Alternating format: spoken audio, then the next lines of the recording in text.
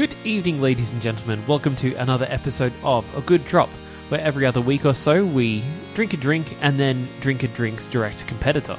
Buonasera, signore e signori. Benvenuti in un altro episodio del nostro podcast. Oggi parliamo di Aperol. We're talking about Aperol. We are indeed. Yeah. I'm Stu. I'm Michael. Cheers. Cheers.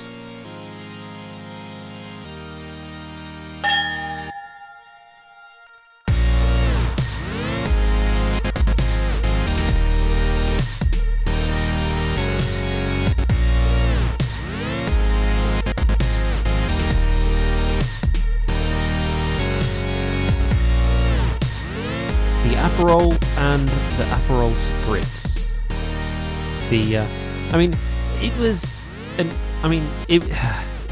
Aperol being a aperitif, being a kind of like a direct competitor to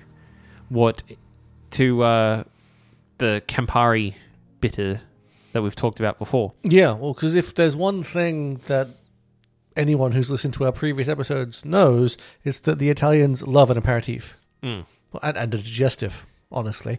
But, and everything in between. Yeah. Yeah. But really, any reason to have a slightly alcoholic drink will do. Yeah. But yes, aperitifs, there are many. They are usually bitter. Yes, and Aperol is no exception. But less bitter. It is slightly sweet and less bitter. Yeah.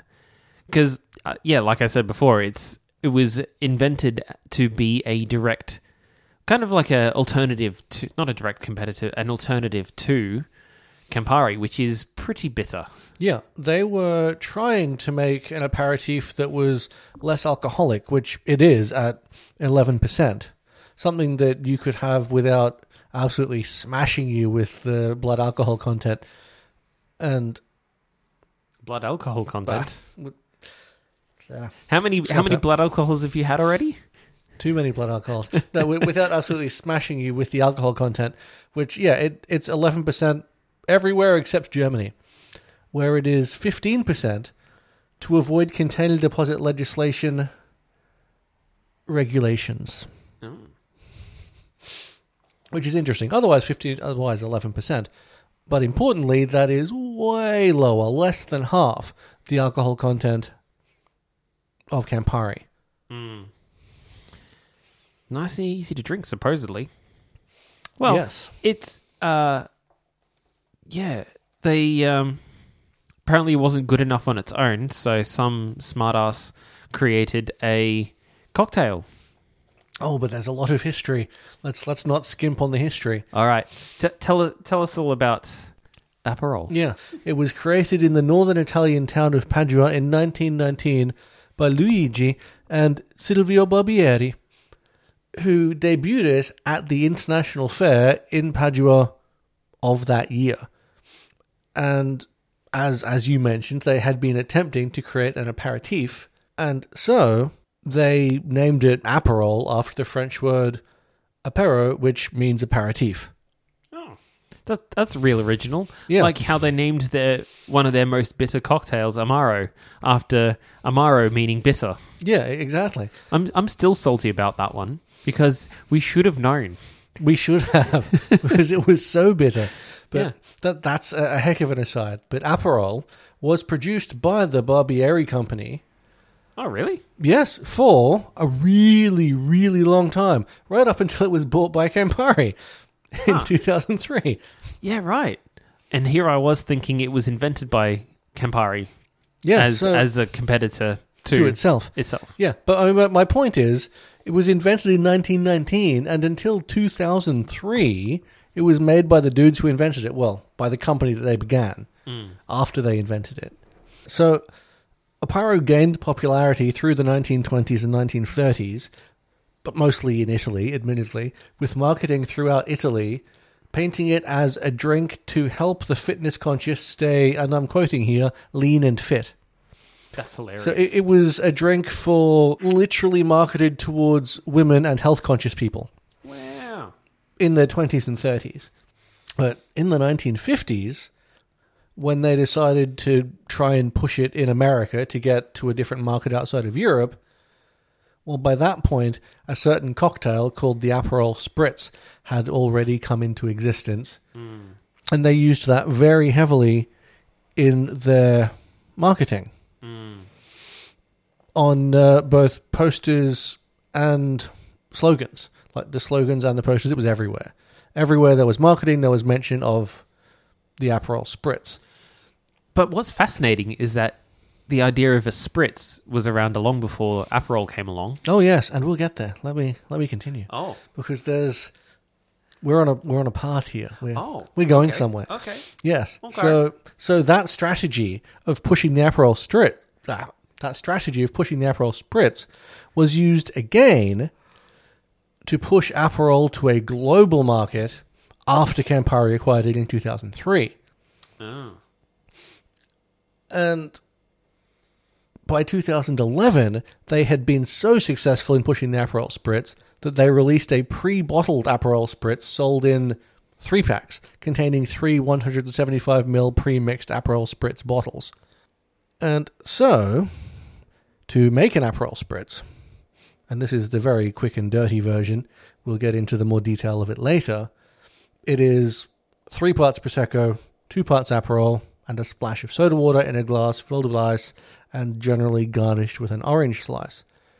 But the Spritz cocktail actually existed for about 100 years before the introduction of Aperol into existence. Indeed. Because around 1805, in the aftermath of the Napoleonic Wars, Austria-Hungary took ownership of the north of Italy, basically, and then over the next 50 years kept flogging their wine and would mix a splash, or in German, Spritz, of water into it, which over time became soda water, and the wine became fortified wine, usually fortified with a liqueur. This is going to be one of those episodes where you take all the juicy nuggets of trivia, isn't it? It's looking that way, yes. Yeah, but it's good. So Aperol finally jumped on board in the early 1900s when the brothers Luigi and Silvio Barbieri inherited their father's liquor company in 1912. After about 7-ish years of experimentation, they debuted the bold Technicolor tipple Aperol, inspired by the French term aperitif, French term for aperitif, apéro. Yeah. Like you said before. It's we are still drinking the same recipe that they used back in 1919. Yeah, and it is an interesting one, and I'll let you go into that as well. I won't steal that from you. No, you can tell them the exact recipe because I don't have it in front of me. For Aperol, I didn't write it down. I figured you'd be covering it. Well, I've got the I've got the full-on proper IBA recipe for the Aperol Spritz. Yeah. Oh, okay. The original recipe remains a secret, but it does include both bitter and sweet oranges as well as rhubarb. Because, of course, it has rhubarb in it. Yeah. That's so Italian. Yeah, it's definitely a thing that a person thinks, I'm going to put that in a drink. I mean, we've tasted drinks that are stranger things, like sheep's whey gin. Like well, that's true. Who would even think of making a drink from sheep's whey? Except for that one guy. Yeah. Yeah. Yeah. Well, exactly. I mean, how many people even thought about making a drink a sheep's whey? How does a sheep make a drink? The cocktail progressively made its way across the Atlantic, and when Aperol was acquired by the Campari Group in the early 2000s, they put on some serious advertising force behind the Spritz, making it the go-to drink at social media-friendly events like the Governor's Ball and Bottle Rock. And it became hugely popular. And in fact, in 2012, Aperol decided to make an attempt at a Guinness World Record for the world's largest Aperol Spritz cocktail, which was shared among 2,600 people. Wow. That's one hell of a cocktail. Yeah. It's my kind of drink. It's still only 11%, but yes. Still, if you drank 2,600 people. A cocktail big enough for 2,600 people, yeah. So it would have had to have been made in one glass to set the record. One giant thing to set the record. Yeah. And then I guess they divvied it up among 2,600 people. So if one cocktail is... we haven't mentioned what's in a Spritz yet. The exact measurements. No, we haven't. Not yet. Better not give it away. Okay. We should actually make it. And then take the photo. Yes, but before we do, let's talk about what's in it. All right. Because Spritz. the Aperol Spritz, or as it's known by the International Bartenders Association, Spritz Veneziano, is made using 9 centiliters of Prosecco, 6 centiliters of Aperol, and a splash of soda water. It does specifically call for a splash, which is a very precise bar measurement. A splash. And it affects the flavour totally. Yes, I'm sure it does. Yeah. It would, because say a splash is 20 mil-ish, or my splash is 20 mil and your splash is 30 mil, that's going to make a difference. Yeah, and that, I guess, is where a bartender gets to put their flair on the drink. Well, that and the garnish to some extent. Yeah. And how much ice they choose to put in and things like that. All right, we get the But it should go into a wine glass, always served in a wine glass, full of ice. Check. Wait. Need ice in it. And then it must be stirred gently. Well, yeah, because you'll stir all the bubbles out of the Prosecco. Exactly. Tripping over everything. All right. Oh. But, so, before we make the cocktail, I suppose we should actually taste what Aperol is like on its own. Yes, that is how it was originally served and originally intended in 1919. Over 100 years ago. So we said bitter and sweet oranges and rhubarb. Yeah, it's supposed to be slightly sweet and slightly bitter. Cool, because Campari was sweet and bitter. Yeah. Though it's supposed to have the same amount of sugar in it. Yeah, that surprises me. That it does apparently have the same sugar content. How could it be less sweet but have the same sugar content? More salt? Perhaps. Don't know. I'm sure we'll find out something when we taste it. Yeah. So, what does it smell like, though? Well, it smells sweet and bitter. And smells a little bit like Campari, but not exactly like Campari. Like Campari, but light. Yes, it's a little orange-ish and a little bitter-ish. It smells like orange lollies. Like those orange chewy lollies that you can buy. Well, like the real cheap home brand ones. Well, a little, I suppose. Yeah, that's the smell I'm getting. Plus, the rhubarb smell, which I recognise from apple and rhubarb pie. Yes. Yes, that I pick up, because rhubarb is certainly not something I've sought to consume by itself with great regularity. I don't think I've ever done it by itself, ever eaten it by itself. Yeah, and in fact, I believe the apple and rhubarb pies that I've consumed were by accident, thinking that they were just apple. You don't like rhubarb? I don't dislike it, it just ruins the apple. Because when you're expecting to taste just apple in a pie, and it's apple and rhubarb, it's not that there's anything wrong with the rhubarb, it's that it's not just apple. Shut up and cheers. Cheers. That tastes a bit different to how it smells. It tastes very similar to me. It's sweeter than I was expecting. Yeah. I mean, initially when it hits your tongue, there's just sweetness. It's like the bitterness creeps up on you. Yeah. But it's not like Campari where the bitterness creeps up on you with a large bat.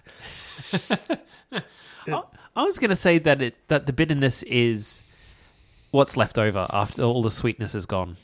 Yes, there's a bad joke in that, but I'm not going to make it. Anyway, this is how the drink is. It's sweet. It's bitter after you've finished drinking it. The bitterness sticks on your tongue, like it still is from the first sip I had. Yeah. But it's mild. I think it's fairly mild. It's a bittersweet symphony, this drink. You went there. Yeah. It's fine on its own, I suppose. But I can definitely see how putting a couple of shots of this with some Prosecco would make it sing. And it definitely makes sense when you look at what the Spritz originally was, that someone who had tasted this decided to see what would happen if they mixed it into that. And Makes sense to me. It obviously worked so well that they changed the name of the whole bloody drink. Because it's no longer a Spritz, it's an Aperol Spritz. Well, it was the Spritz was the original thing. It was wine and water, or wine then soda water. And then wine with some form of liqueur and soda water. Yeah. And then that some sort of liqueur became Aperol, and then it was no longer a Spritz, it was an Aperol Spritz. I think that's because it's specifically an Aperol Spritz. You could have an absinthe Spritz, a peach schnapps Spritz. Well, you can do a Spritz with anything. I mean, Yeah. that cocktail recipe can literally be made using any liqueur you want. Yeah, not absinthe. Don't use absinthe. You're in for a bad time if you do that. You could. That's a lot of absinthe. Three shots of absinthe? Yeah. Yeah. You were like, eh. Well, it's And then 60 you mil, thought that's about two it. shots. 2 shots of absinthe. 2 shots? Oh, yeah, it's 3 shots of Prosecco. Yeah. Yeah. Well, I mean, it's basically 6 shots. Well, with the strength of it, yeah. Yeah. But that might actually be quite pleasant if you like anisette. Aniseed? Well, anisettes. Yeah. If you like anisettes. Maybe Galliano? Or, sorry, not Galliano, Sambuca. Yeah. Well, yeah, you wouldn't don't think you'd want to do it with Galliano. It's the same thing. But which one? Mm. I think black. Black would look good. Yeah. Yes, Anyway. Sambuca. But yes. Anyway, So, let's... we digress. Let's slowly finish these off, and then we can make a taste comparison. Yeah, let's make a cocktail. So we have the cocktails. We have the Aperol Spritzes. Yes, made to the International Bartenders Association standard. Indeed. Your glass has more bubbles than mine. Well, yours was in the picture. It sat for a while. Yeah, but it doesn't matter. I'm keen to taste it because they're pretty popular. Yeah, and they look very appetizing. Mm. I mean, that colour, and you can see what we're looking at if you look at the picture. There is one in the picture. Yeah. There's also a teeny tiny shot of Aperol in there too. Just straight up Aperol. And yeah, what would you describe that colour as? It's Orange. It's like a candy orange. yeah. I think it's not like an orange. It's No. It's a candy orange, like like the color you'd expect to see on candy corn, kinda. well, it's not yellow. Yes. Yeah. Yeah. I would say so. Yes. Yeah. Or orange jelly. Oh yes, there we go. That's Yeah. the one. That's spot on. But it almost looks like it too if it went fizzy. Yeah. Yeah. It's fresh jelly. Yeah. Yeah, that's it. And the smell is very different, but of course it is. It's got Prosecco in it. Yeah, you can definitely smell the Prosecco. You can smell the Aperol. It's like orangey wine for the moment. Yeah, It smells pretty nice. it does. Let's taste. Cheers. Cheers. Cheers to that.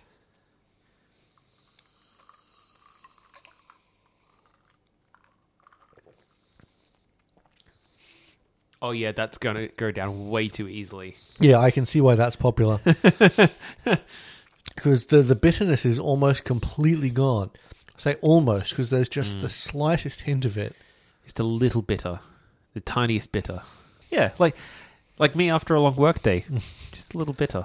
Just a little. Yeah, but it's good. It's refreshing. It's light. The flavors are not strong. It doesn't taste too much like wine. Doesn't taste too much like the Aperol. The Aperol, yeah, it's sweet but not too sweet. Yeah. I mean, Prosecco's not a particularly sweet sparkling white at the best of times. No. But the Aperol adds sweetness to it. Yeah, and it's because the Prosecco is sort of light and a little bit fruity for anyone who's had Prosecco before. No, a little bit. No, that was fine. Oh, okay. I thought you were trying to correct me here.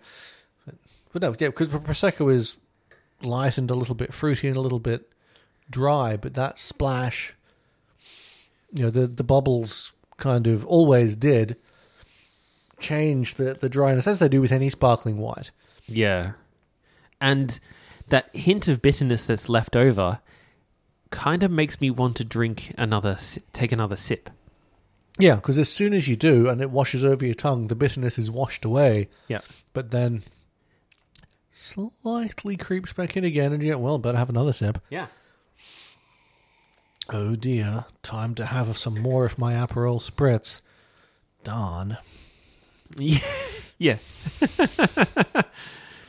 But it works. It's sneaky like that. Like, even though I'm aware of it now, I'm thinking, oh, tongue's a little bitter and dry, better have another sip. Yeah. Yeah. I mean, otherwise, without thinking, you're just subconsciously driven to have more because it's pleasant. Yeah. Which is what you want from a cocktail. Yeah. It's kind of addictive. Yeah. I mean, Dangerous. there are a lot of cocktails where what you want is for it to smack you upside the head. Yeah. The Long Island iced tea. Yeah. Yeah. But it also creeps up on you. Well, that's because it's so boozy. Yeah, it doesn't taste anywhere near... Like, it doesn't taste as smooth or easy to drink as this, but it tastes smooth and easy to drink enough that you don't realize what you're doing. Yeah.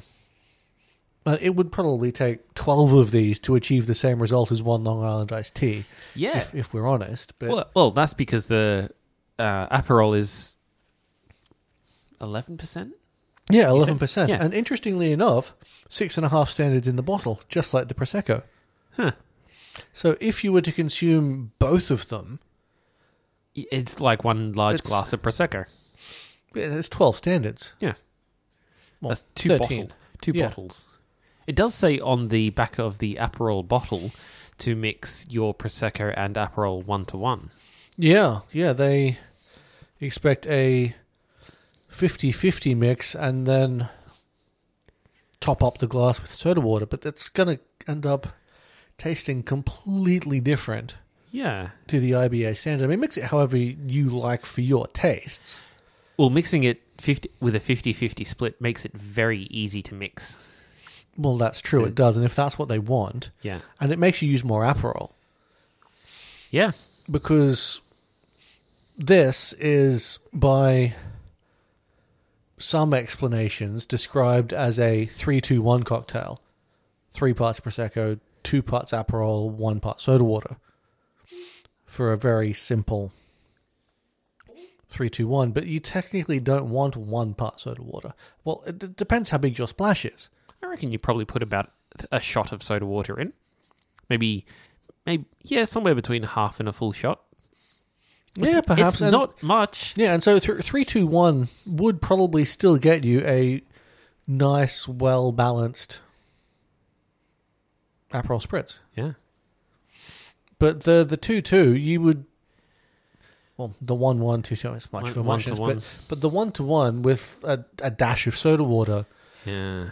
would be a very different flavour. I feel like the Aperol would... I think it'd be too much. Yeah, I think it would be too aggressive over the Prosecco. Yeah. And Prosecco's not a terribly... Good Prosecco is not an incredibly strong flavour. Obviously, cheap Prosecco is exactly what you expect. Yeah, but yeah, otherwise it's a subtle flavour, and so you kind of need there to be more of it than the Aperol. Yeah. Well, I like it. Is it a nice, refreshing summer drink? Definitely. Are we drinking it the wrong time of year? Also, yes. As always, but if you're listening in the US or Canada, or even in the UK, now is the right time for an Aperol Spritz. Yep. And just to clarify, this is not a sponsored episode either. Yeah. None of them have been so far. Yes, no. We don't do that. No. Unless... And if somebody wants to send us a thing, we'll do what we always do and we'll talk about it. And if we like it, we'll talk about what we like. And if we don't like it, we'll talk about what there is to like about it. But and then say why we don't like it. Yeah. But yeah, we give everything an honest opinion. Yeah. And my honest opinion of this is a solid 7. So we're rating this cocktail against all other cocktails? Yeah. Yeah. Yeah. Like, it's... The flavours are not terribly complex. It's easy to drink. Yes. It's very refreshing. But I am a little cautious, maybe 7.5. I'm a little cautious on the fact that it does leave that little bit of bitterness and stickiness on your tongue, which makes you want to have another drink. Yeah. And I mean, would I drink it again? Yes. Would I, if at a bar looking to buy a cocktail, choose to buy this? Probably not. No. I think at this point I'd get an old-fashioned or a Negroni. Yeah, and my go-to cocktail still tends to be a rusty nail, but that's just because I really like Scotch and Drambuie. I think my go-to cocktail is either the old-fashioned or a mojito, depending on the time of year. Oh yes, mojitos can be very pleasant depending on the time of year. Yeah. Yeah, but yeah, I'm glad you decided to change your rating to a 7.5 because I was really wanting to give it a 7. And you have to give it a half point lower than me? Yeah, so now I can safely give it a 7 because you've adjusted to a 7.5. That's not how this is supposed to work. But that seems to always be the way that it is. See, people don't think it be like it do, but it do. What? What? Okay, whatever. Anyway, we also need to rate Aperol by itself, straight up. Bottle caps. Honestly, I'd give it about the same, 7.5. It's fine. I actually think it would probably be better chilled. So if this came straight out of the fridge at like 2 or 3 degrees, I think that it would be much nicer than what it was. Because as it stood, it it was kind of like I was drinking warm cordial. And you'd mute some of that bitterness, I would expect. Yeah. And yeah, it sat, the mouthfeel was wrong. The flavors were okay, but the mouthfeel was wrong. But then let's remember it's an aperitif. Yeah. So ideally, for it to be at its best, you'd want to drink it and follow it, I'm guessing, with, some hearty, strong flavored Italian dish. I mean, we're talking a drink that originated in northern Italy. So, we're in Bolognese territory. When I drank this, I kind of wanted a different drink. That's what was going through my head. Like, yeah, this is fine, but I want to drink something else. Yeah, and I guess that's why you have this first. Yeah. Because, of course, if you're, sitting down to a meal in northern Italy, you're having your aperitif, and then you've got a big, bold red during dinner. Yeah. Yeah. And if you were to follow this... With a red wine? Yeah. With a Shiraz or a... Sorry, not a Shiraz. It's Syrah in Italy. Yeah. Or a Malbec. Maybe not a Malbec. Definitely a Sangiovese or Tempranillo. Like, kind of that mid-range. Yeah, I mean, I think even a Chianti would be a good follow for this. Yeah. But with the Aperol Spritz, it's... I want to have another one of these. It stands alone. Yeah. It doesn't need an accompaniment. Yeah. Because it's the Aperol which needs an accompaniment with an accompaniment. Yeah. Yeah. So maybe a 7. 7 for straight Aperol Spritz. But I will not lock that in because I want to try it ice cold. So it's a tentative 7. Yep. Pending trying it chilled. Yes. And I'm going to give it a tentative 6.5. Of course you are. Pending trying it chilled. You would. I haven't got anything else. Yeah. No, I think that's all I've got as well. If you liked what you heard, everyone, be sure to hit that subscribe button. If you haven't already, we are A Good Drop all about alcohol on your favorite podcast app, including Apple Podcasts, Google Podcasts, wherever they are now, YouTube Music, Podbean, Stitcher, Spotify, and many more. You can also find us on Facebook and Instagram as A Good Drop Podcast. Yep. And if you want to check out our giant library of previous episodes, be sure to jump on our website, agooddrop.com.au, or if you've got any comments, questions, feedback, or if you think we're wrong on Aperol and it should be something else, let us know. Send us an email to agooddrop@gmail.com. Yes, we always love getting your feedback. We love to hear from our listeners. Love it. It's great. Yeah.